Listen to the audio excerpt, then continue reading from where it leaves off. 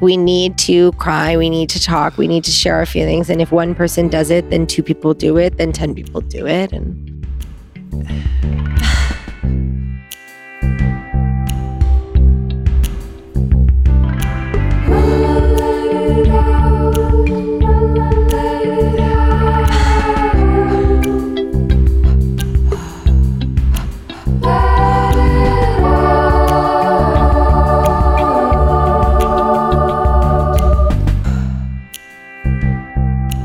Hi, welcome to the podcast. You're listening to Let It Out with me. I'm your host, Katie Delbout, and every week I talk to a different person, a person who I'm curious about and I want to get to know. And last week we started a series that I recorded live at the Emerge Music Festival in Las Vegas. I did a lounge with a company that I love so much called Little Space. They're a digital wellness company, and they've sponsored the podcast in the past, and we partnered. Their founder, Kim, is a friend of mine, and we did a lounge at this music festival.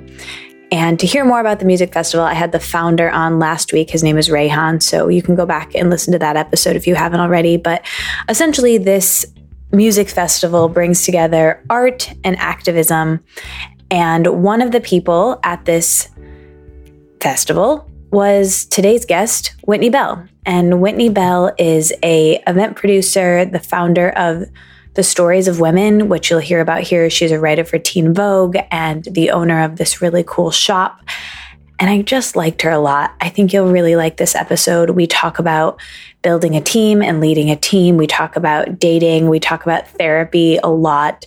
She has this prolific therapist named Jennifer who gives some really great insights to her, which she then shares with all of us. One of them is something called the spoon theory, which I'd never heard before.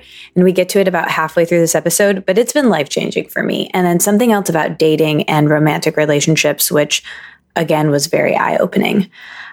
I learned a lot in this episode. I think you will too. I think you'll love Whitney as much as I did. And I want to get to it as quickly as possible. If you like this podcast, share it. You can get the show notes and all the links of everything I talked about sent right to your inbox. If you would like to, the link to that is in the show notes. You can just click on that on your phone. I have a couple of things coming up. I will be doing a yoga event at the Hoxton Hotel in Williamsburg with my friend and previous podcast guest, Clara. And Clara is a dating and relationships coach, and we're partnering with the Hoxton to do this event on July 17th in Williamsburg. So if you're in New York, you should definitely come. And mark your calendars for August 14th in Manhattan. I'm doing a huge launch event for something big that I'm launching. And that's all I'm going to say about that right now. I'll tell you more later. But stick around to the very end of this episode because that's when I share my L&L section of the podcast, which is my likes and learn section. So I share things that I've been liking and things that I've been learning in the last week. Stick around till then. I'll talk to you then. And in the meantime, enjoy my conversation recorded live at the Emerge Music Festival with Whitney Bell.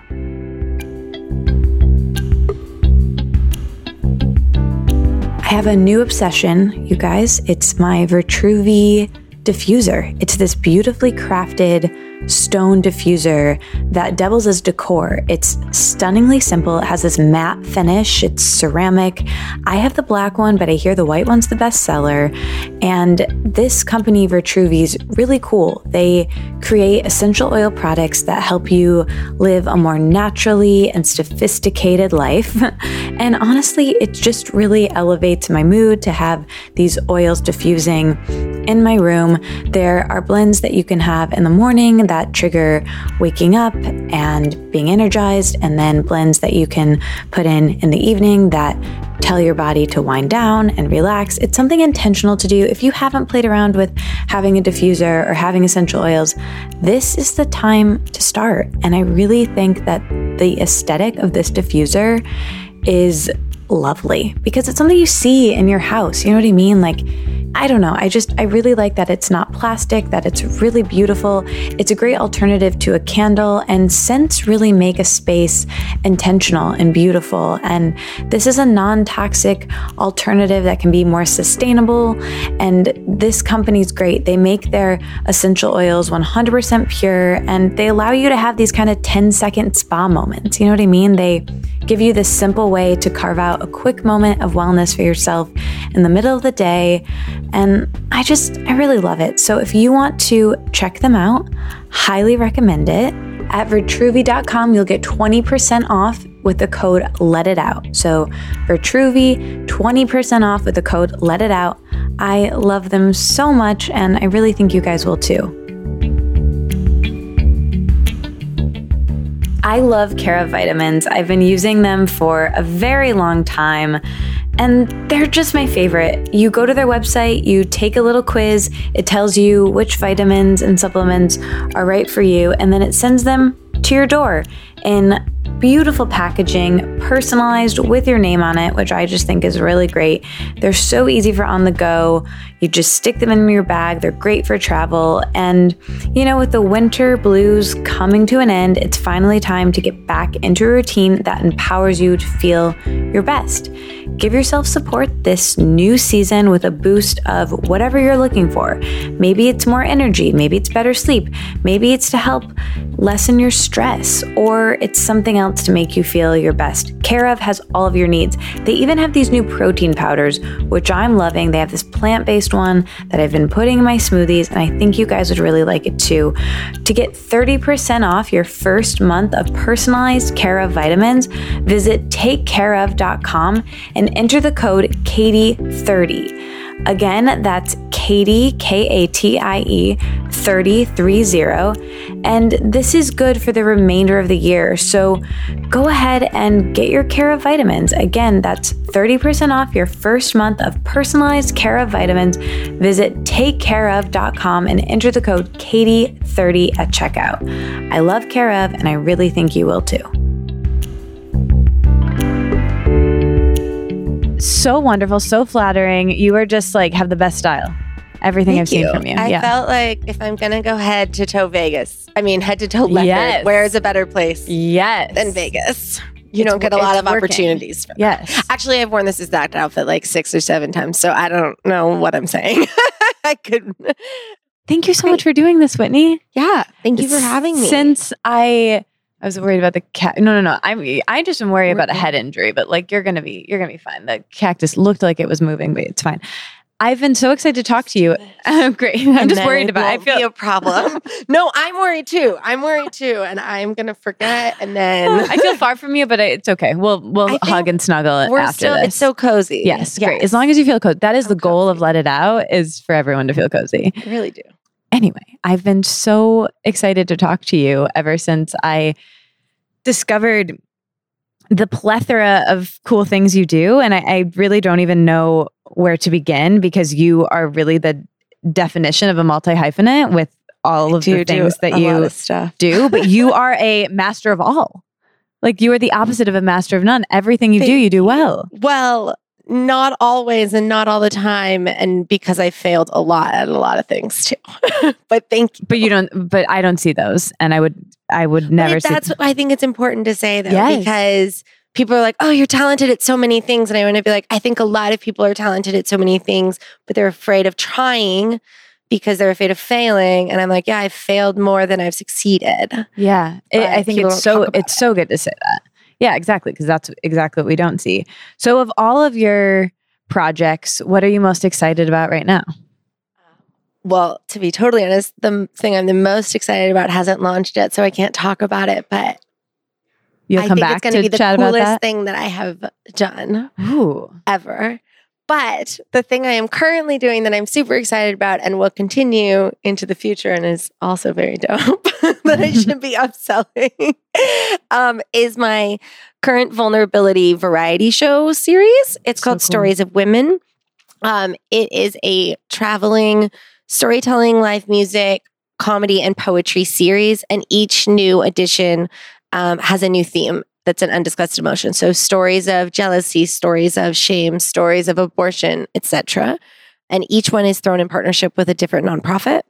And we have a show at the end of the year at the Apollo in New York, which I'm still like pinching myself about. Cool. And that's going to be Stories of Shame with the Women's Prison Association.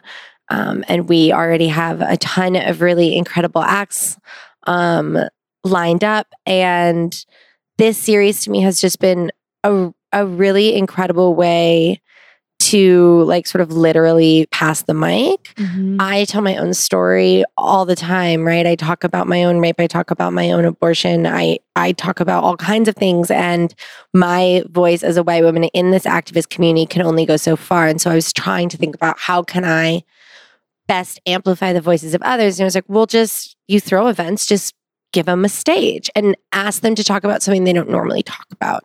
And that's the thing I found to be really powerful about this is like, Shirley Manson, who's the lead singer of Garbage, was like backstage shaking at our first show. Like her hands were trembling. I was like, what? You sell out fucking stadiums. Why are you nervous? There's 400 people. She's like, well, I never talk about myself.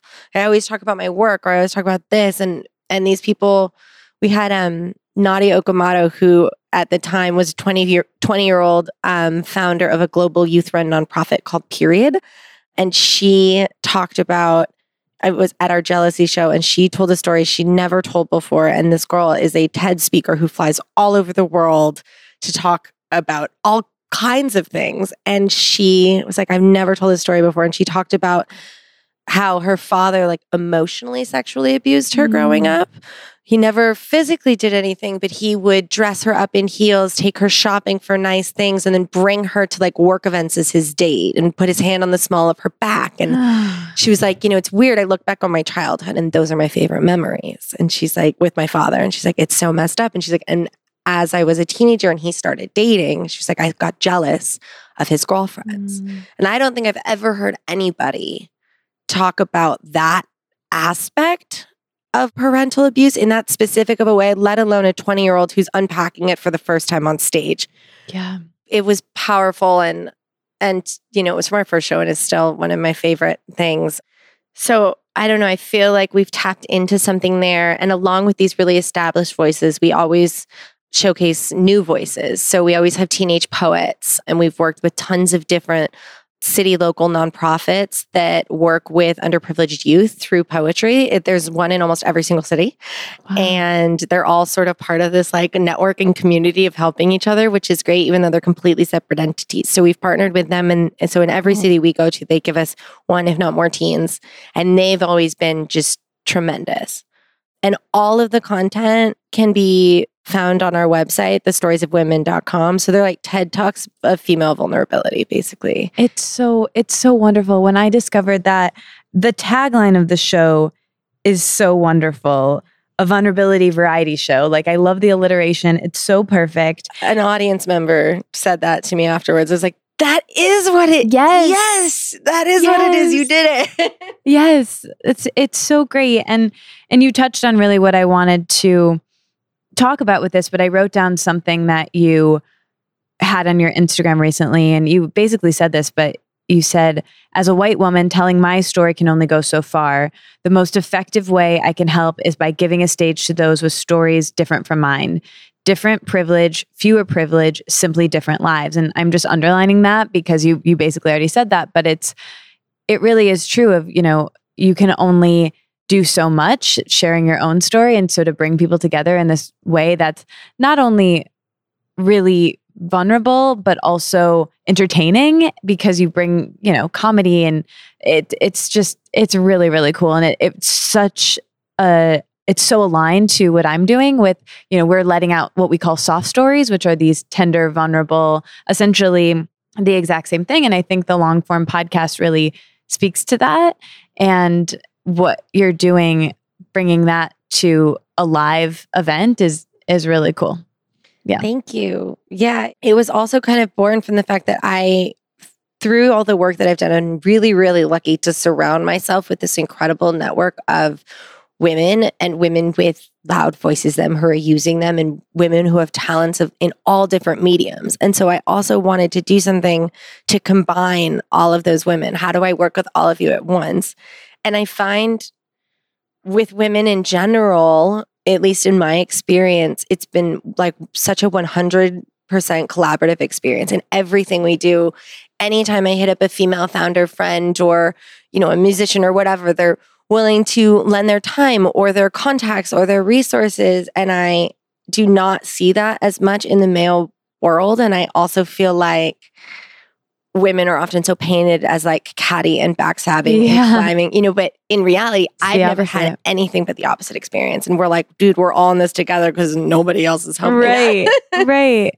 That's so true. It's also been my experience. Yeah. So this is just my way of being like, hey, let's all get together in this big group and help each other. And it's been great. What were you like as a kid? Let's go way back. I think I heard you say in another podcast that you would be so proud of everything you're doing now. And it was pretty aligned to what you wanted to be when you grew up. Do you remember what you wanted to be when you grew up?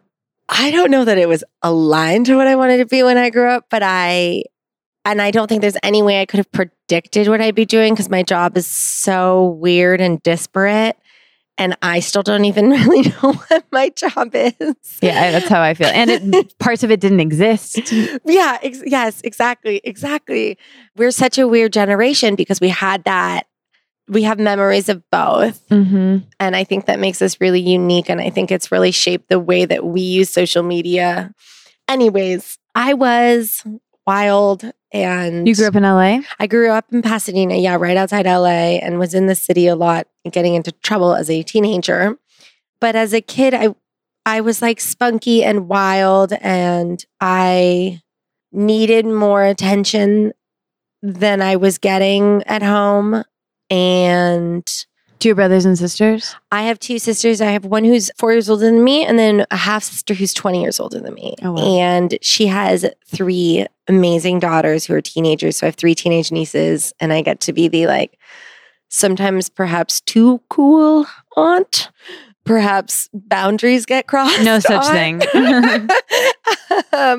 It's hard when you're closer to the kids' age than you are to their mother's age. Yeah. I mean, I'm super close with my sister. It's just an interesting dynamic, that is right? Really interesting, yeah. But I struggled a lot as a kid. There was sexual abuse for me growing up, and I think I really needed help, and I really needed somebody to notice. And because of some other family situations, we were around therapists all the time, and we were constantly going to therapy practices and things like that after school, but it wasn't for me. I was always in the waiting room. And so it was hard to be around that much help and to know that I needed it and to not be able to ask for it. And so that really affected my ability to process my trauma, or more specifically, my ability to put away my trauma, to not process my trauma, which served me well for a long time, right? Our brain is powerful. Yeah. And when we're kids, and it knows how to protect us, but it manifested in a lot of really unhealthy coping mechanisms that started really, really young, that were also me asking for help. I was very consistently, at least once a day, binging and purging from 11 years old onwards. And, when a kid is doing something like that, there's only very few reasons. Clearly, there's something going on. And we all know that most eating disorders aren't actually about appearance, right? Totally. They're about control. Yeah. And especially when you're that young. Mm-hmm. That's not to say that the patriarchy is not instilling values of feminine beauty to us, in the womb. But yeah, I had a lot of unhealthy coping mechanisms. And it wasn't until I was really forced to confront all of my trauma that I started to even recognize what had happened. When was that, and what helped? Therapy and medication. And self-reflection, and a lot of work, and a lot of mistakes, and a lot of unhealthy coping mechanisms. Did you, when you were young, get help for the eating disorder, or how old were you when you finally? I got put in therapy when I was about 16, but I didn't want to be there at that point, so it didn't do anything. And also, my parents put me into therapy with a man, which I think is a really weird choice for your teenage daughter, regardless of the circumstances, right? And this is not to say there are so many amazing male therapists and so many amazing men, right? I'm not. But I think if you have any inclination of your child of any gender having sexual trauma, you shouldn't be putting them in with a male therapist. Yeah. And I think most therapists would recommend the same. So that really just didn't help me. And it was never a useful tool for me. And then it made me really averse to therapy in my adult life because I was like, well, I tried that and it was terrible and it didn't do anything. You didn't feel comfortable. Correct. Yeah. And let's see, it wasn't until I was about 20, I just turned 27 and my father died really suddenly. He had a heart attack and I'm so sorry. It is what it is. Yeah. But thank you. So that in and of itself, extreme grief makes you question everything you're doing. And at the same time, some sort of long lost family members came back into my life because of the death. And that stirred up a lot of trauma for me as well. So all of this happened all at the same time. And I was not in therapy. I was unmedicated and undiagnosed at that point. And I was just spiraling out. And it was one of those oh, I'm going to therapy right now. I'm going 3 times a week and this is an emergency. And please, can you see me tonight kind of situations. Yeah. And I was really, really lucky to have the resources to be able to give myself that kind of help. And most people don't. And it was a crash course in dealing with my childhood sexual trauma, with just my sort of more standard familial trauma and then with the trauma that I inflicted on myself in the 2 decades afterwards. What else was going on in your life during that time, career-wise and relationship-wise? So 2 weeks before my dad passed, I had broken up with my boyfriend. I moved out of where we were living together and moved into a new place. What a huge storm on your entire life. It was kind of wild. And I had just gotten a dog, the tiniest, cutest, most adorable, little trash puppy, dumpster rescue trauma puppy. And he's 5 pounds, 4 ounces, which is smaller than a newborn baby. Like a little preemie. He's so cute. Anyways, so you still have him? Yes. What's his name? Nugget, Lil Nug. Yeah, so basically my life was already at this big crossroads, right? Yeah, a big bomb went off. Exactly. And I had lived not just with the guy I was dating, but with a ton of our friends. It was sort of like adult dorms. It was sort of too much, right? And we'd been living together since we were 23, 24, when at least I was still in a phase where I was making a lot of bad choices, where I was being reckless and partying and just not really taking care of myself at all.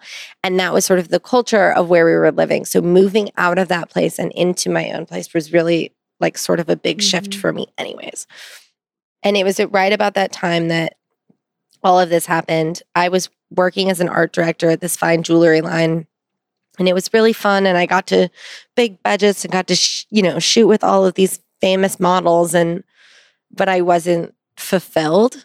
And about, my dad died in October, about 6 months, almost to the day after my father passed, I threw the dick pic show, which about. Okay, yeah. Which sort of was the very first thing that kind of put me on the map and it was a extreme physical manifestation of my trauma. It was me putting my trauma up in a gallery space and saying, here, world, you take this. For everyone listening, can you talk about, it's called A Lifetime of Dick Pics.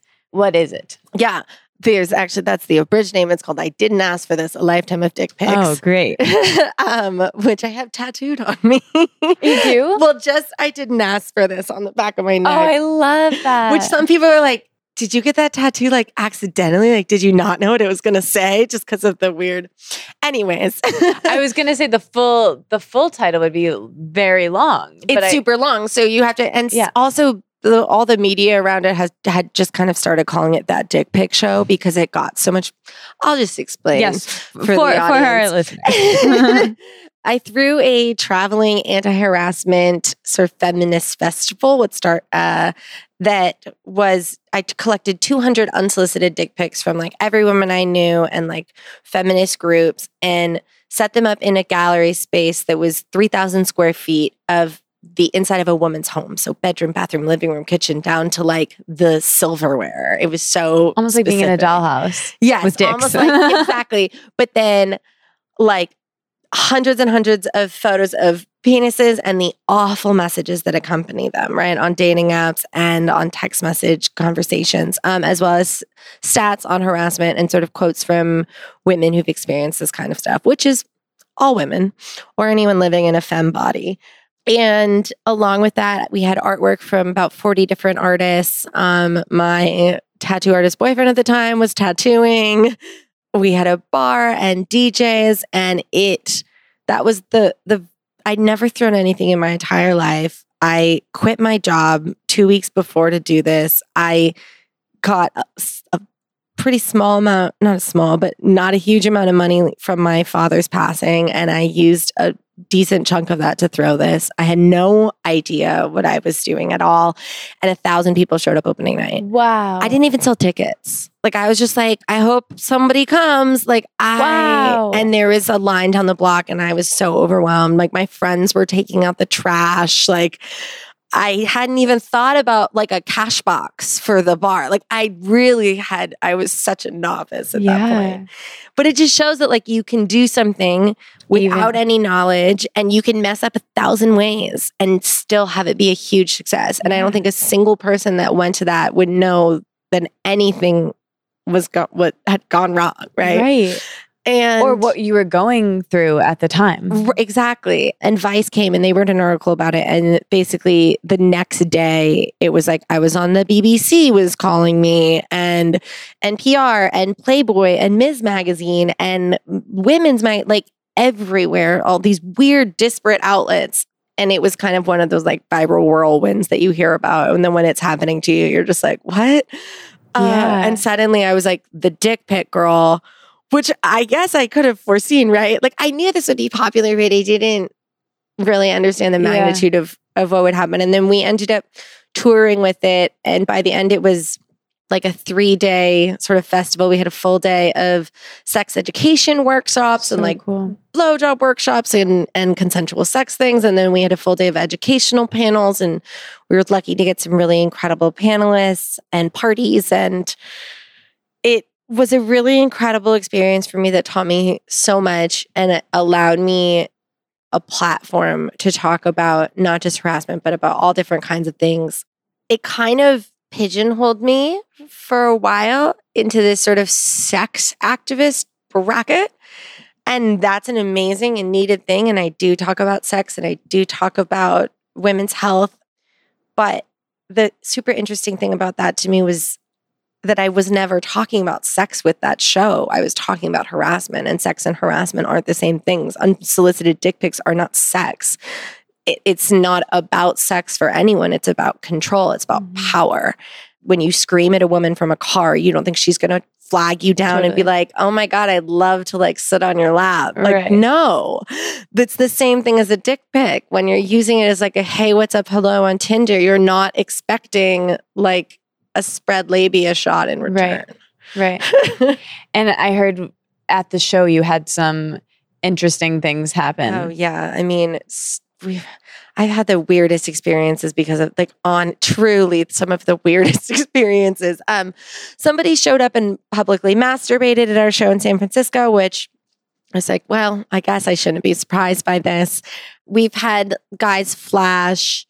The weirder things to me have been sort of the emails and the messages I've gotten. You know, a lot of them are super predictable. I would say the vast majority of them. At this point, since the first show, I have now received hundreds, if not thousands, of dick pics from men because of it, like to the point where it's all just like filed away by someone that works for me. But the messages usually contain one of two things, or one of two overarching messages, which is one, am I allowed to curse? Yes. Okay. Yes. I just want to make sure. One, it's like, I fucking hate you. Like, how could you do this? You're a disgrace. Here's a photo of my balls, right? That's very often the message. And the other is please, oh my God, I'll do anything. I just want to be put in the gallery show. I will get a professional photographer. I'll do whatever you want. Give me direction.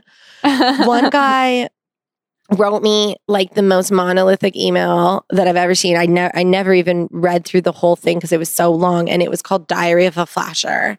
And he sent it from an email address that was like, the name was actually John Doe. I was like, you don't have to be that, okay, like whatever. And it detailed starting from his like young, adolescence through his, what I believe is a middle-aged life. Every time he's publicly flashed, publicly masturbated, like just the most specific, insane stuff. And then attached to like 30 photos of his dick from various angles with like some of them. He painted it in some. He'd done crazy filters and editing on some. He was like trying all these different maneuvers. And I was like, I don't think you understand the point of this, guys. You're missing this isn't for you to show off your, okay. Whatever. It's interesting. I'm so happy that this had so much success and it launched, your career in different ways. But do you think that looking back, it was a way to cope with everything going on in your life at that time? And did you eventually have to process it outside of because I find it so useful and cathartic there are worse ways to cope than throwing yourself into a really useful project or work, but did you feel like you eventually had to go back into therapy, and what happened next? I was in therapy from that very first time when I got into therapy. Right. I have stayed in therapy since then. When you were 27. Yes. Great. Shout out to my therapist / mom, Jennifer, for all the reparenting. Thank you, Jennifer. Yeah, thank you so much, Jennifer. Actually, like my roommate sees her, a bunch of our other friends see her, because it's one of those things where I'm like, and you should go talk to her, and you should go talk to her. I do that with my therapist too. When you find a good one, right?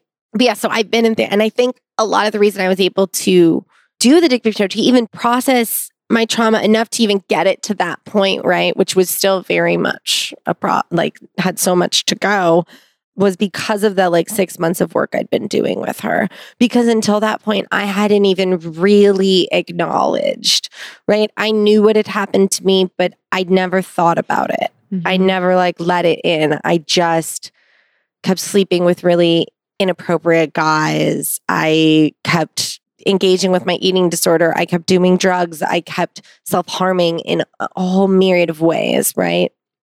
And this show only further made me sort of confront that stuff, but it also commodified my trauma. It also made it a soundbite, right? I'm talking about it right now. Yeah. At least right now I'm talking about the reality of it, right? But for so long, I was having to sell and package my trauma. Yeah. And to a certain extent, I still do that with some stuff. But with this, it felt different. There's a comical aspect to this show in everybody's minds. And it's true. It's needed. And I did it on purpose because otherwise it's not palatable for people, right? But being the dick pic girl can become trite. But what you're talking about is like your childhood trauma. So it was really complicated for me. And the thing I think that was the most complicated and the thing I really didn't see coming was the fact that, as I said, this is all set up inside of a home, right? Full recreation. I didn't have any money. We used all my stuff. It was my bed. It's my couch. It's all my lamps and chair. It was everything. So my house is empty while this is all happening, oh my God. right? So then you bring your stuff back. We move in and out. We move in and out and in and out. And that wasn't, that was exhausting, but that wasn't the problem. The problem was that once the show was based on my house, but at a certain point it flipped. And when I was in my house, I felt like I was in the show. And it didn't matter that there weren't dicks all over the walls. It was like the same artwork and the same accessories and the same everything. And I hadn't anticipated that. And it sort of started to become traumatizing just being in my house. Yeah. And it took me a while to realize that I didn't understand what was happening. And finally, I was like, okay, we need to paint. Like, we need to do something. Let's reupholster the couch. And as soon as I started doing that, I felt this crazy weight lift off of me. And it's such a weird thing, your surroundings, right? But It really mattered so Wow. much. I've been thinking about that a lot lately. I need to move apartments and I have not been wanting to be home. And in New York City, it's very easy to be doing something at every second of the day. And after this breakup that I had, being there just feels isolating and suffocating. And I already took everything off the walls, but it just something about that room.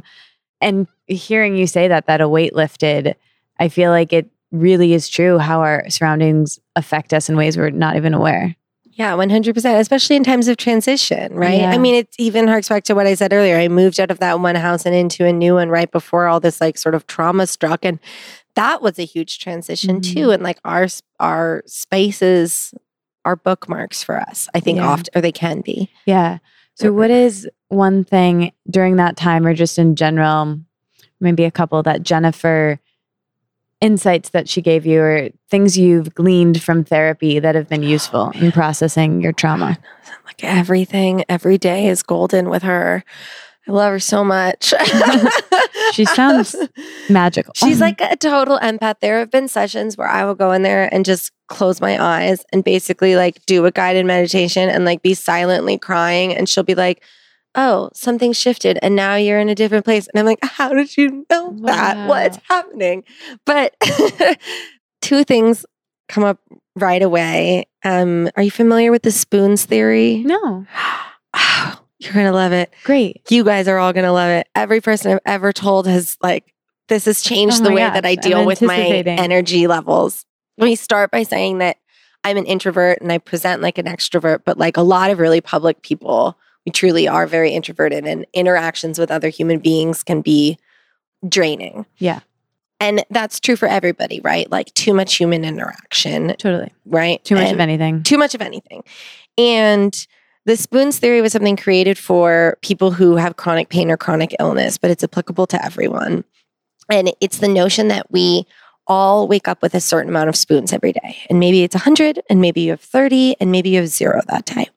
But every interaction you have with somebody takes some away, and they can take away different amounts depending on the interaction. And there's very few people in your lives who might be able to give you some spoons, but not every time you interact with them, but sometimes. And if you're not careful, by the end of the day, you can go negative. And if you go negative, you'll wake up negative, and it can pull over and pull over and pull over. And so it's been helpful for me in 2 ways. One, so that I can talk to the people in my life and be like, yo, I know we have plans, but like, I just don't have any more spoons. Yes. Or like, you know what? I just can't go to that one meeting. I'm going to have to reschedule it because even that 15-minute conversation is just going to take away too many spoons. And also you're aware of not feeling bad about it. It holds me accountable, not just for not feeling bad, but it holds me accountable to myself. I'm like, I have to do that inventory of like, do I have 2 left or do I have 10? Like, let's be realistic with myself about how the end of this day is going to feel or how tomorrow is going to feel. And it's been like, it's just a really helpful thing to have like a tangible visualization. I needed that. That was like a watershed moment for me because I tend to be a time optimist and an overscheduler, and I judge myself over how productive I can be. And that takes a lot of spoons. And it's very depleting. I loved that. Thank you, Jennifer. Thank you, Jennifer. Yeah. I have one more Jennifer-ism, but I think I'm going to touch on something you said first. Yeah. But remind me that I have one more, because it's a good one. And it's also just, it's more of a bummer one than that one. It's a twist the knife for most people one. But what we were just saying about, what were you just saying? Being a time optimist and judging myself. Yeah.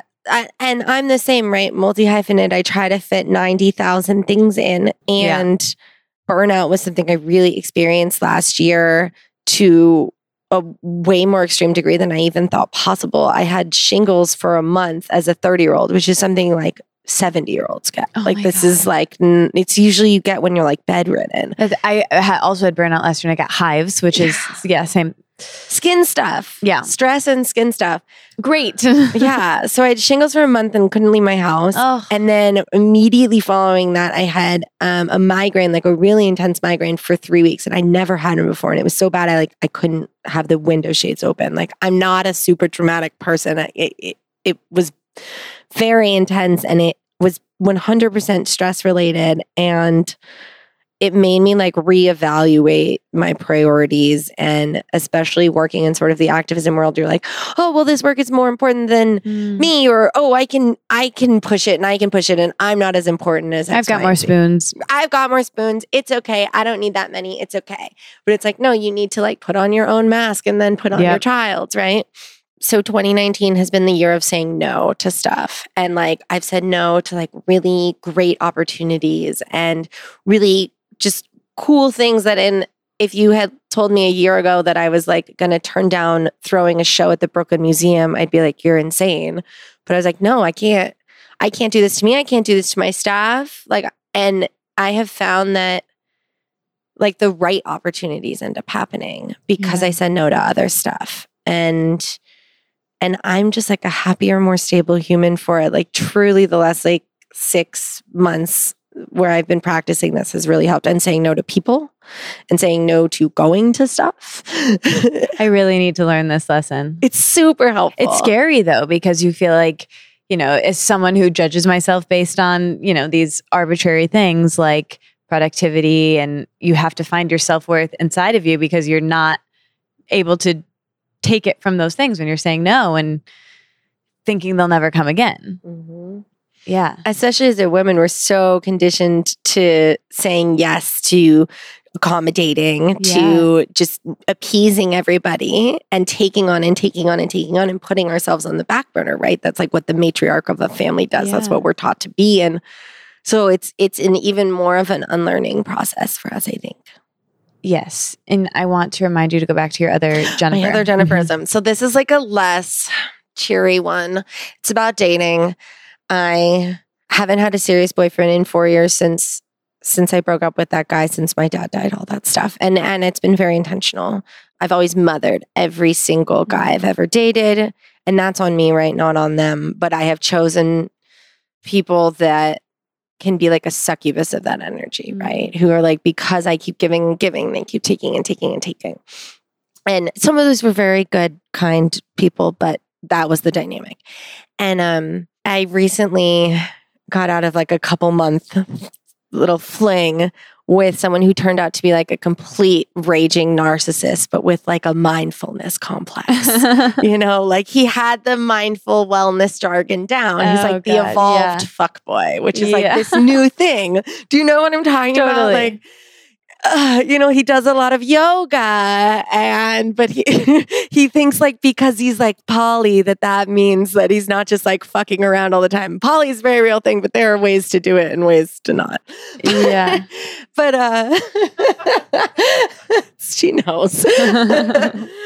But so after all that, I'm talking to Jennifer, and she was like, well, you know, this Freudian idea that we all have that we date our dad or we date our mom she's like, it's not exactly right. She's like, what the reality is looks much more like we are attracted to mates who share the worst qualities with one or both of our parents, because we think that if we can master those qualities in a person as an adult, then we can fix our child selves. We can fix our childhood. Whoa. Yeah. Reevaluate, sink in. Yeah, goes right in. It hurts. Yeah. And so I was like, oh yeah, okay. Thank you, Mom. You're a narcissist with a mindfulness complex, and now this is my kryptonite. Wow. So, you know, it's helpful to at least recognize your problems, right? Mm-hmm. And I'm sure that not every person is like this, but I will say every person I have told that Jenniferism to has been like, fuck. Yeah. That sort of thing, when you think about, I think about that all the time, of how our childhoods subconsciously and consciously affect us. And somebody said you can blame things on your childhood until you're 30 and then you have to stop. But I don't know, man. Yeah, that's just hitting me. I think in modern day society, 30 is about the marker of where adulthood truly begins. Yeah, totally. You know? Maybe 40. Can we push it? Can we? Is it just millennials forever till we die? I don't know. We're still in so much debt. Yeah. It's a weird life. You were talking about earlier our generation and how our non-technology and then technology and that dichotomy. Give me more thoughts on our generation and the millennials? Oh man. Like in terms of technology, like man, did we have it easy. I look at Gen Z, I look at my 3 nieces, I write for Teen Vogue, like being entrenched and understanding Gen Z is a big part of my job and also something that I am passionate about. And like I look at the way that they communicate and it scares me totally. And I think a huge part of that is because I remember what it didn't like to what it wasn't like to have a cell phone. And then I remember what happened as a teenager getting it. And like the fact, like think about MySpace top 8 and how many like social nightmares that created. Yeah. And it was literally just a public list of your favorite people ranked in order that you would change when like Becky didn't let you sit next to her at lunch. And everyone would cry about it for a week and a half. And because your world is so small and there's always going to be bullying and stuff like that at that age. But does it have to be on such a public forum? Mm-hmm. Like, does it have to be written down? Because everything's more intense when you see it visually, right? And everything's just more intense at that age. And they've never known anything but that. Yeah. At least we could kind of see the difference. And at least like at school, it wasn't on our phone too. You had to go home and log onto the desktop in your parents' living room to like see what someone wrote on your like MySpace page that was maybe mean. You know, the whole school wasn't reading it immediately in class as it happened. And it's a completely different kind of trauma and kind of like culturalization. Yeah. But also on the other side of that token, social media has given them this insane opportunity to have role models that they never would have had access to and like super diverse role models. And we talk about the importance of seeing ourselves represented, and there is no greater representation or opportunity for representation than social media. And now like some child who's struggling with their gender identity in the middle of bumfuck nowhere, Tennessee, like doesn't just have a trans role model to look up to. They like know that it's even a thing. Right. There's like even a word for it, because before then they just thought they were freaks. They just thought they were different. They just didn't understand it. It's so powerful to have words and role models to put towards your like feelings as a kid. Yeah. I feel like there's equally as many ways that it's better and wonderful as there are challenges, and it's like anything, I guess. There's probably way more worse things than there are good things about it. But I think that is really expansive though, because I grew up in a small town in Michigan and didn't really have the expanders to know what was possible for me. And it's been hard for me to believe that like, oh, that is something I could possibly do. But with the internet, I don't know. I feel like I would have had more, but I saw movies. I don't know. It's an interesting thing to. Well, then it's also like, you know, think about what we like looked and dressed like when we were 13 and what 13-year-olds look into. Like they're all like Instagram models now, and they like Brandy Melville. It looks so much different than our Limited 2 did. Right. You know, we were in like glitter cargo skirts, and they look like Victoria's Secret models. Yeah. And there's nothing wrong with that. Like, of course, I fully support like dress however you want. And this is the culture, and this is the style, and this is what makes you feel good and trendy and cute. But it's definitely an indicator of what social media has done to youth and to perceptions of beauty. Yeah. Yeah. Well, speaking of what our phones do to the youth, what does your phone do to the 30-year-old person? We're in the Little Space Lounge right now. What is your current relationship to your phone and social media, being a person who uses it for work? Yeah, it's rough. And I have a really conflicted relationship with social media. It has allowed me the career that I have. I used to have to be extremely active, right? Just to work within the algorithm, you have to post a lot to get anybody to see anything. But I realized how toxic it was for my mental health if overdone. And that was a big part of the burnout that I had last year, I think. And a big part of my recovery was not going on social media. And I've been taking sort of like blackouts, and not like 2 days, but like weeks. And then not going onto social media and posting and being like, I took a 3-week blackout and here is what I learned. Like, and I'm, you know, if you want to go do that, that's great. And I'm sitting here talking about what I learned, right? But I think that we need to be more mindful about the way that we're that we're doing it and the reason we're actually taking these breaks and being mindful about what we're truly learning instead of just like missing the app or like taking photos to post later. I see people do that a lot. They're like, well, while I was gone, here's all this stuff. Yeah. And it's an extra layer of weird for me, I think, because what I talk about is so vulnerable in public. So often I give people a space to talk about their stuff. So because I talk about my own rape, whenever I do that, I'll get hundreds of DMs from people telling me their stories. And I am so grateful and moved that anyone feels safe like sharing that kind of stuff with me. And I used to think that I had to read everyone and respond to everyone and engage in conversation with everyone because I was like, well, I'm so honored that they even think they can share this. And I obviously have realized that is not a sustainable thing for me. And now I don't even open them anymore. And I will say publicly, sometimes I'm like, thank you all for the messages. I see them coming in. Unfortunately, I can't even read them as a form of self-preservation, but I hope that writing it helped you. Yeah. Because I think for me, writing stuff down, even just to myself, can be really healing and help me figure stuff out. Even writing down my Instagram captions. That's something social media's done that's great for me. I wrote a whole book about that. I wrote a book about journaling. Do you obviously are a writer and a wonderful writer. Is writing cathartic for you? And do you journal outside of work that you publish? Yeah. I think if writing isn't cathartic for a writer, then like you are like SOL, bud. Like, are you just in it for the booze? Like, what's the deal? But yeah, writing has been how I process my trauma, basically. And in my public life and in my personal life, when I'm dealing with something, a painful relationship with a friend or a family member or with myself, I'll often write a letter to that person. And whether I send it or not is irrelevant, but it really has helped me. So healing. Yeah, it really is. And it's something that I oftentimes don't intend to send. And after I write it, I'm like, oh, you know what? Like, this would be good for them to hear. Or like, let me rearrange this a little bit, right? So perhaps it's more empathetic or perhaps it's more whatever. But the core of it, well, that really helps. And dealing with my trauma, both through like publishing pieces and on social media, helps because it helps me create a community around it.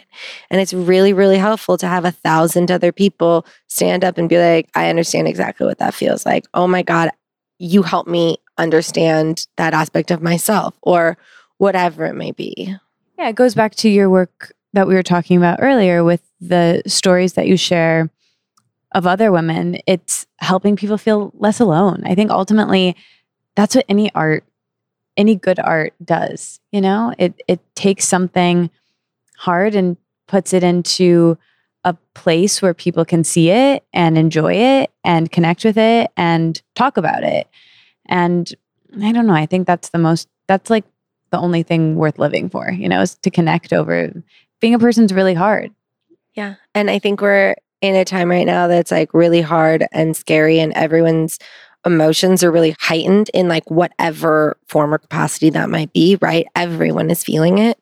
And we need to let it out, right? Like we need to cry, we need to talk, we need to share our feelings. And if one person does it, then 2 people do it, then 10 people do it. And if not, it gets stuck and you turn to coping mechanisms and you're going to have to let it out eventually. So, and it doesn't mean it's always comfortable or pretty or packaged in art even, just to a friend. It shouldn't be comfortable ever. Right. Otherwise you're not doing the work.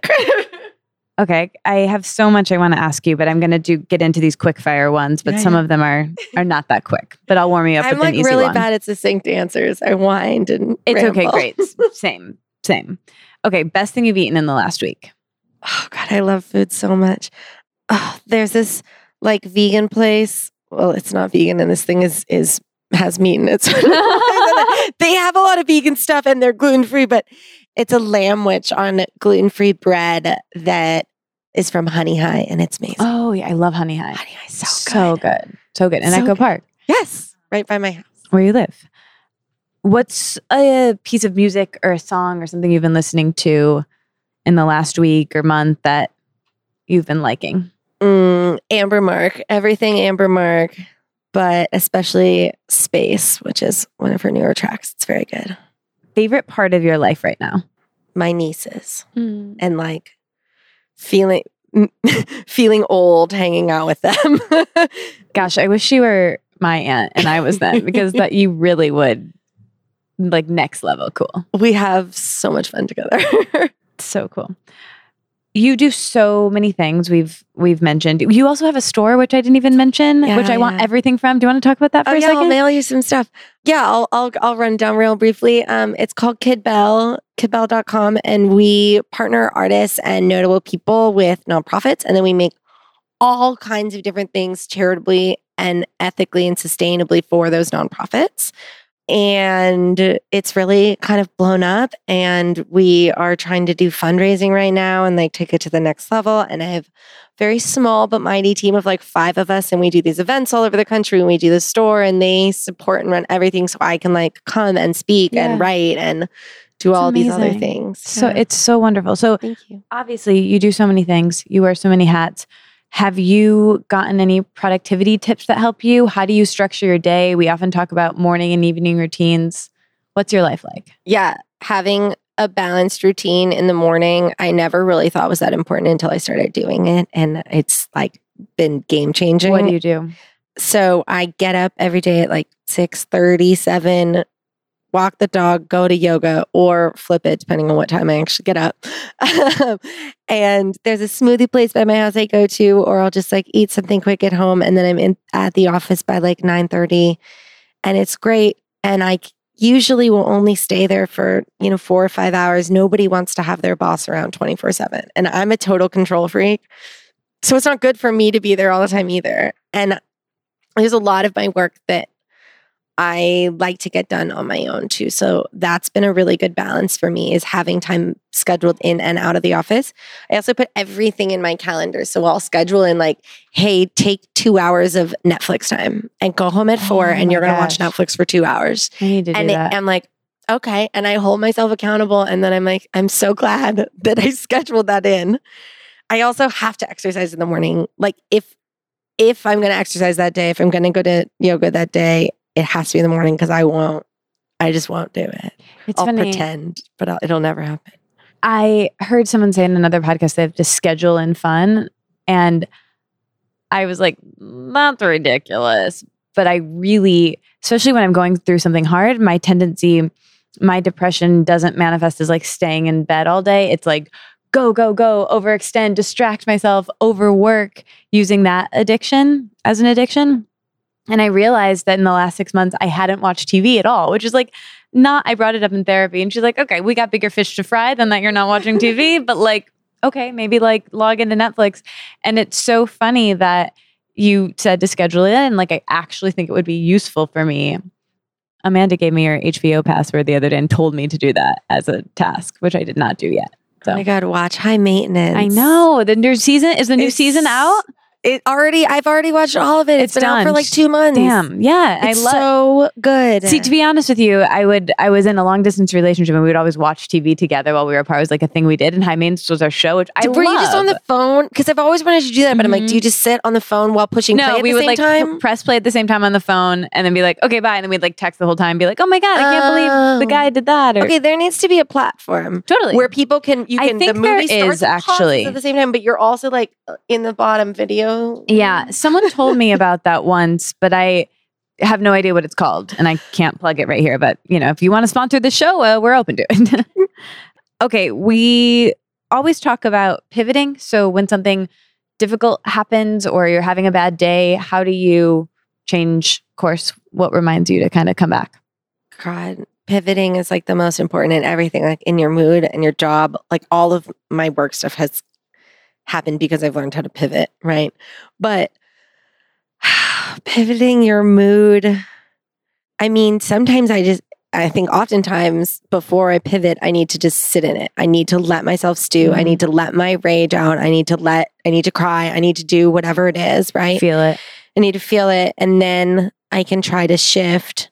And I have grounding exercises from my therapist. Like you can like look for 5 things you can see and focus on that while you're breathing and point them out or maybe say them aloud.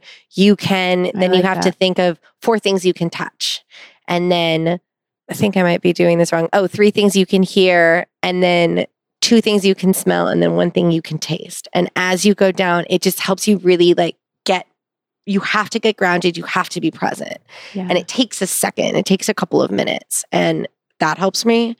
I love that. Singing Thank and you, Jennifer. screaming and crying in my car, however, is probably the most effective thing. I love my car like a true LA person, like a true Angelino. I am in New York like a third of my time, and New York is okay, I guess. But I hate not having a car because I need somewhere to let it out. I scream and I dance and I sing really loud, and it's like my happy healing space. It's like my personal therapy space. It's funny, lately when I moved to New York, I was like, I love that I can walk everywhere and I don't have a car. And it is one of my favorite things about the city. But recently I was missing having a car. I think it was cold, honestly, and I was missing like being in the hot car or something about that. But I would meditate in my car. I would just like take a moment by myself in my car. And you can't really do that in New York, especially as I shared earlier. I'm not wanting to be in my apartment very much right now, but New York is so stimulating, having that like cubby to go to in your day. Totally. I get that. Yeah, it's New York is rough, man. Like I like it there, and like you said, I love all the walking, and that's great. And when I tell people like New Yorkers about my sort of car qualms there, like, yeah, but you can do all that stuff on the subway, nobody cares. And I'm like, yeah, but it's not the same. And I don't want to be the person screaming on the subway. Right. Like I understand I can, and New Yorkers will be like, great, that woman just shit in her hand. But like, I don't want to do that. Totally. And New York is hard. I feel like I'm battling that city while I'm there. I was there for 3 months this past summer, and it kind of really shone a light for me on like, oh, you know what? I have to be like more respectful of the speed that I exist at. And even though I do 1,000 things, I still have like an LA rhythm that is just inherently different than New York. Yeah.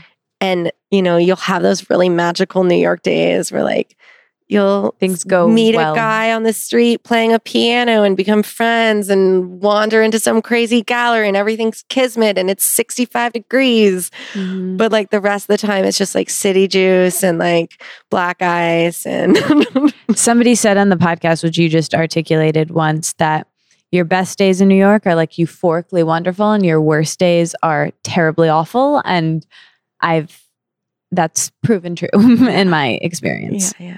It's a lot. Thank you for saying that. Makes me feel less alone of how New York feels to me. New York is a lonely place. Yeah. It's incredibly lonely to be surrounded by that many people. Yeah. Yeah. All right. Speaking of something else sort of lonely sometimes, greatest lesson on dating. I don't know. Don't date the worst characteristics of your parents. Yeah. You gave us a good one. Be mindful of that. Okay, this is like truly one that I am still trying to teach myself, and we talked about briefly before, is don't try to be somebody else's parent. Don't try to fix someone. Don't, and to that end, and what that really means to me at least, is don't put in more than they're capable of giving back. And that doesn't mean that that person needs to always be giving you exactly what you're giving in. You can't both be giving 100% all the time, but your 100% need to match up, right? And I have always chosen men whose 100% is maybe at 30% of mine, of what they're capable of giving. And that's not because they didn't love me or they're not good humans. It's because I chose them at a time in their lives when they were really sad, because I didn't want to fix myself. I wanted to fix them. A distraction. And, exactly. And again, I haven't dated since I started doing, or anyone serious since I started doing all this work on myself. But then I realized recently that entire 4 years, and I'd been so proud of myself for not doing this, but that entire 4 years I've been doing it for a friend of mine, and a friendship that where I was never getting what I was never getting what I was giving out. And it wasn't until a couple months ago I realized that. And I was like, shit, I thought I was in the clear. Just doing it in a different fashion. Yeah, that's so interesting. What an insight to have. Did Jennifer help cultivate that? I came up with it, but as soon as I was like, yeah, I think this person is toxic, I've never seen her do this. She goes, oh, thank God. I was like, how long have you been waiting for me to realize this? She was like, a while. Oh, that's so funny. Wow. Well, another greatest lesson then, friendship. What has that experience taught you? To be honest with yourself about about what you're actually capable of giving and I guess why you're giving it. I think I have to hold myself accountable for like the many ways in which I might overextend how much emotional energy I'm putting into somebody. And yes, that person might want it or need it at that moment, but like it's at the end of the day, it's on me for giving it out, right? In a friendship, in a romantic relationship, whatever it is. Yeah. So managing that. And then on a secondary note on friendship, like putting in the work for the ones that can span time and distance. Yeah. You know, the friendships where you cannot talk for 2 months or whether you live in the same city or not, it really doesn't matter. But like you can pick back up where you left off, or when you cannot see each other for a couple of years and then go visit and it's like your best friends, that it's worth putting in your energy there. And like I said, I try to really reserve my spoons and I try to say no. So that means I've not cut out a lot of people, but really minimize the amount of interaction I have with a lot of people. And so you have to prioritize. Totally. We often talk about body image on the show, and we mentioned your eating disorder. And I know that Roxane Gay is your mentor and really informed your Not feminism. my mentor, just my idol. But you've also, she told a story in one of your shows recently, right? On Sunday. How was that? How was meeting her? It was amazing. So that was thrown by the Los Angeles County Department of Mental Health. It was a 10-day festival thrown by them called We Rise. And on the penultimate day of the festival, they asked us to throw a stories of women. So we threw stories of my body, which is very apropos. Yeah. And so what I wanted to explore was the link between our bodies and our mental health and how they each play into one another and support and harm one another. I've been trying to get Roxane Gay to speak at one of our events since the very first Dick Pic show. She has taught me more about my feminism and myself than anybody else, which is a weird thing to say about someone you didn't know. And she performed, and it was like just a total dream for me. And she read excerpts from her book Hunger, which if you guys have not read, is just an incredible feat of writing. But if you have experienced any kind of sexual trauma, like this will teach you so much about yourself and your healing. And it did for me. And your question was body image. Body image. Where are you with that now? And what's helped you? What helps you when you're having a bad day? You know, all of the therapy and stuff, like I said before, I spent 2 decades throwing up, not exercising, not eating well, sexually abusing myself through men, putting myself in dangerous situations, all because I didn't want to have a physical form. I was angry my body even existed. So I didn't want to be present in it.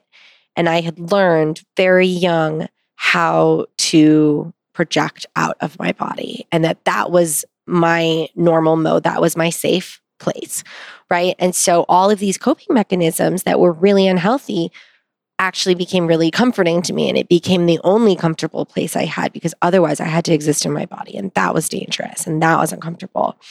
And so it wasn't until I started dealing with my trauma, it wasn't until I really committed to therapy and got on meds, that I was able to let go of some of that stuff. And it's been a really, really slow process, really discouraging process. And I'm finally at the other side where, like I said before, I'm going to like hot yoga like 4 or 5 times a week. And I get up early and I go to bed at like 9. And I'm this person that I used to like kind of mock. And I'm like, I'm 30 and I love it. Let's go to sleep. And I'm 30, flirty, and sleeping. Yeah, yes. That is the title of this episode. So flirting, because it's exhausting. But gotta have a lot of spoons for that. Yeah, gotta have a lot of spoons. First dates and internet dating, it's rough. It takes a lot of spoons. It really does. But yeah, I'm finally happy being present in my body. I'm finally wanting to make myself stronger instead of prettier, or whatever my, societal notion of what pretty means.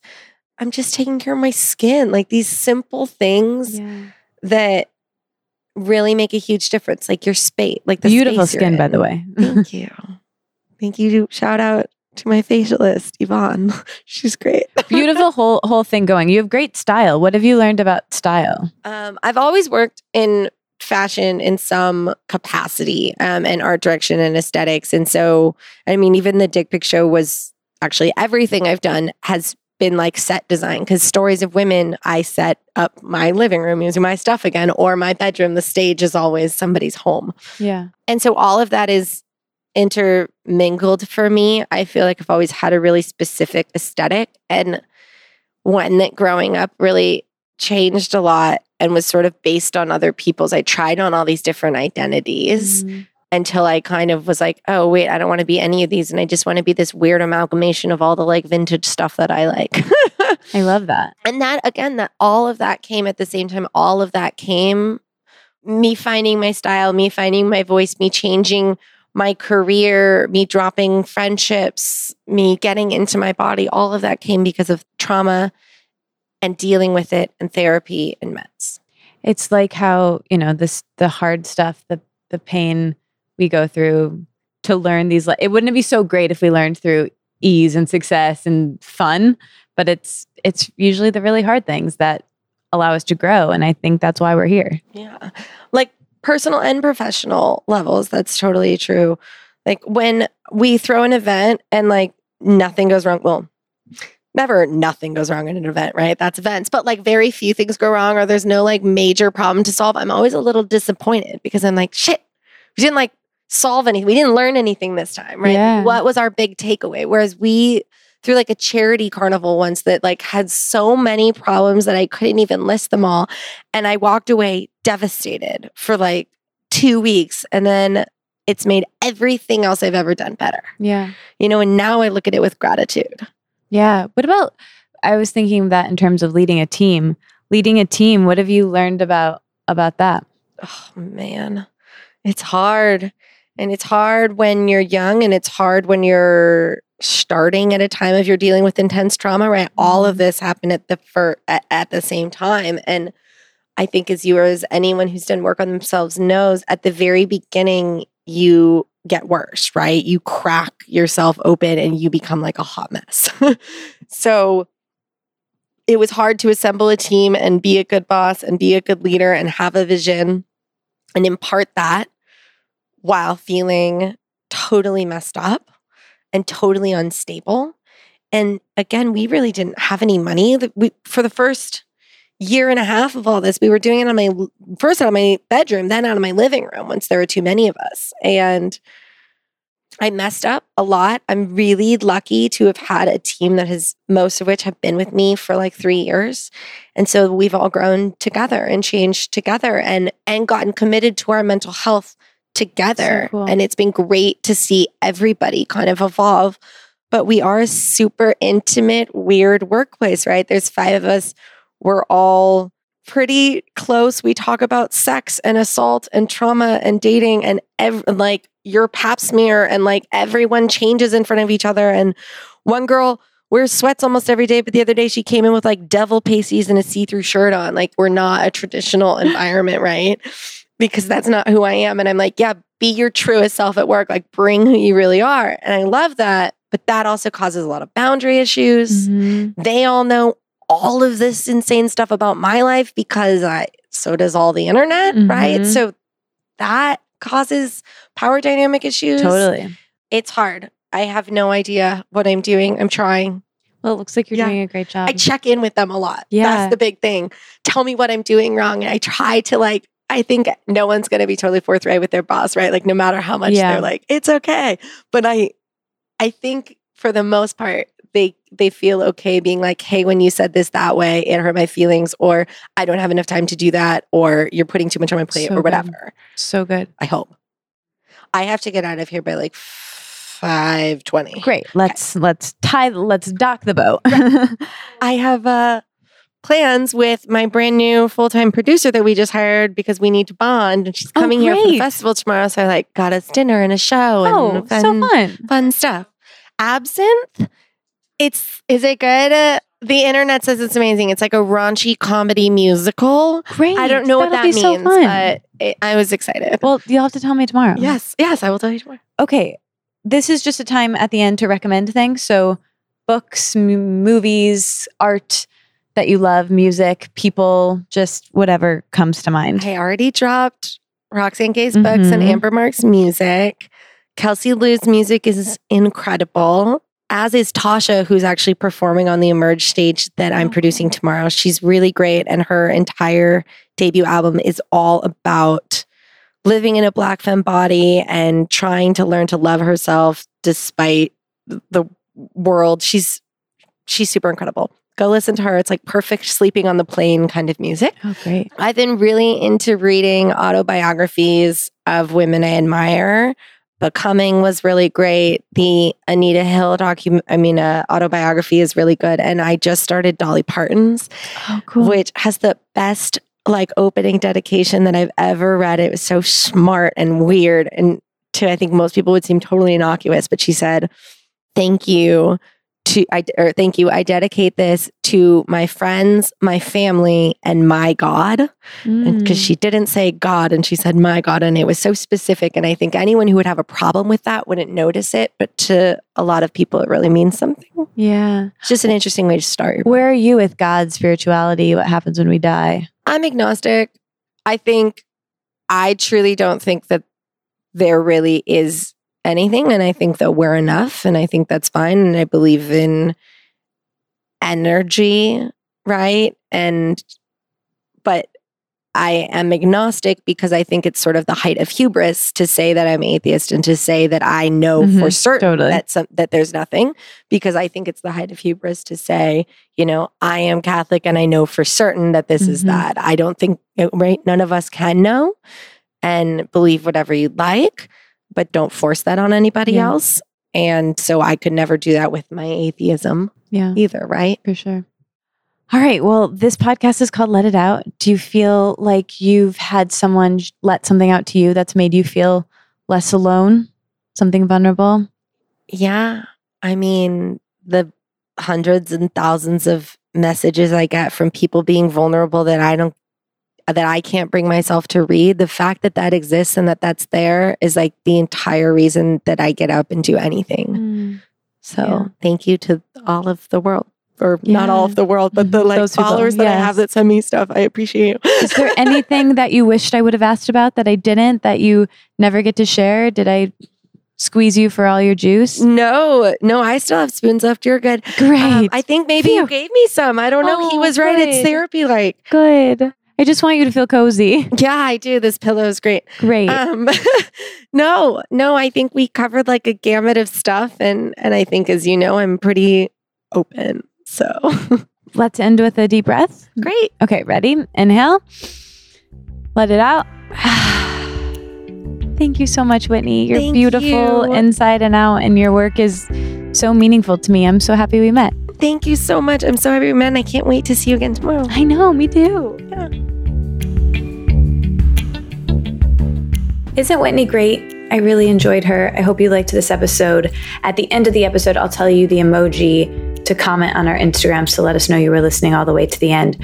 But for now, let me tell you my likes and learns. So this week, what I've been liking, it's been a holiday weekend, so I went back to Michigan for a little bit. One of my best friends from college married an Australian person and was back in Michigan for her brother's wedding. So I went there to see her, and I was feeling really emotional about the whole trip, but I ended up just being really present, and I let go of all the routines that I normally do, all of the work, all of the ways that I am rigid, and I just leaned in to resting. I hurt my foot, which maybe you saw on Instagram.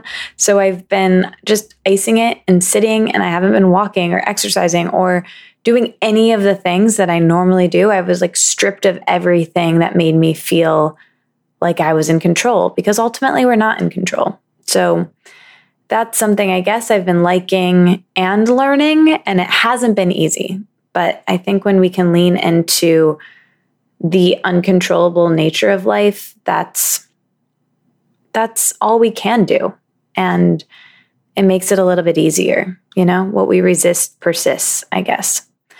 And then what I've been learning is to follow the charm, which is something that my meditation teacher told me years ago, but was kind of reintroduced to me when I went on this previous podcast guest of this podcast, I did this conversation about the show Accidentally Brave. And the director of that show, Kristen, has a podcast with her good friend, Natalie. It's called Let's Play. And I was a guest on it last week. And so I'll link to that if you want to listen to it. It's such a great podcast. And I think you would really like it. I listened to their episode with Josh Radnor, who's been on this podcast, who we love. And it was so good. And on that episode, I was telling them like when I feel lost and like I have so much I want to do, but I'm not sure where to start. And I'm just feeling anxious and overwhelmed. And she just kind of slowed me down. She was like, just follow the charm. What feels charming to you right now? And we went and got dinner after we recorded the episode. And she was so inspiring to me. We had this lovely meal. We like shared a salad and a bottle of wine and some toast. And it was so lovely. And then we were leaving and she was like, you know what feels charming to me? To go and get a macchiato. I'm going to go and get a macchiato. And it just felt, the way she said it was just like, oh yeah, she's just going to do what's charming to her. Why don't I do that all the time? And she's just someone I loved being around. And maybe that's useful to you in some way this week. Maybe following the charm, being less rigid. It's always useful when I do it. It's very uncomfortable, but I know it's a better way to be. I think when we're so rigid, we're more easily breakable. And when we're more flexible, we're more malleable and resilient. And I think it's better for everyone, including ourselves.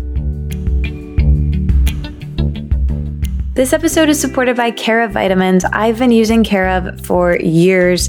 I love them so much. Spring into a healthy routine with the winter blues coming to an end. It's finally time to get back into a routine that empowers you to feel your best.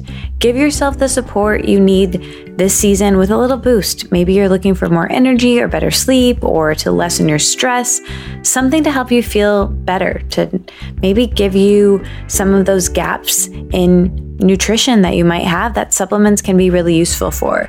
With Care of, you just go to their website, you take a brief quiz that asks you questions about your sleep and your poop and your stress. And from there, it curates a vitamin pack that's right for you. And it delivers them right to your door in beautiful packaging, personalized with your name on it. They even have protein powder now that I've been loving. And I think you really will too. Check them out for 30% off your first month of personalized Care of vitamins. Visit takecareof.com and enter the code Katie30 at checkout. That's Katie30, Katie 30. And again, 30% off your first month of personalized Care of vitamins. Visit takecareof.com and enter the code Katie30. Not to brag, but I got the most beautiful diffuser. It's an essential oil diffuser that's made of ceramic. It's lovely, and it really elevates my mood to be diffusing essential oils. I love this company, Vitruvi. They make these ceramic, beautifully designed essential oil diffusers. Like I said, I have the black, but they also come in white, which is the most popular one. But all of their essential oil products help you to live in a more natural and sophisticated way. Their products are designed to elevate your home and give you more ritual in your day. Everything is 100% pure. You can customize your blend, something to wake you up in the morning or to help you go to sleep. And they are just this great company. I love the founder, Sarah. I'm so happy to be partnering with them. And if you guys haven't gotten a diffuser or have been wanting to try it, this is the one to try because it really elevates your space. It's so chic. I love it. It's a nice ritual to add to my day. And I think you guys would like it too. Use the code LETITOUT for 20% off your order. Again, that's Vitruvi.com and use the code LETITOUT to get 20% off. I'm going upstate this week for a little work retreat and I'm going to be leaving right now. But I love you guys. Thank you so much for listening.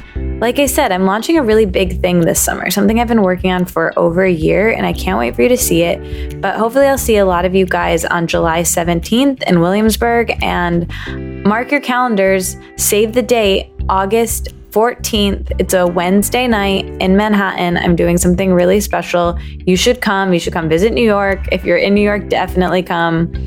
I would love to see you. I love you guys so much. Thanks for listening. The emoji for this week's episode is I had to go and look one up, but I just picked the first emoji I saw Whitney use on her Instagram, which was the girl raising her hand. So let's do the blonde girl raising her hand in honor of Whitney and her beautiful blonde hair. I'll talk to you guys next week. Comment that on her Instagram, on my Instagram, to let us know you were listening all the way to the end. Thank you so much. If you want to be on the show notes email list, let me know. If you want to be on my general email list, you can be as well. I love you guys. It means so much that you listen every week. If you really do like this podcast, share it with someone who you think would find it entertaining or useful, and leave a review on iTunes. That helps a ton. And support the sponsors. I love Vitruvi and Care of. I genuinely use them all the time. And Baruka's Nuts and all of the Emmys, all of the sponsors. You guys know the codes. When you support them, it really supports this show. And you can also show your support by donating on Patreon. We do a lot of cool things for our Patreon community, and I want to build that more this year. So there's lots of options to support the show, but the biggest one is just listening and subscribing on your phone. So thank you so much, and I'll talk to you guys next week. Love you. Bye.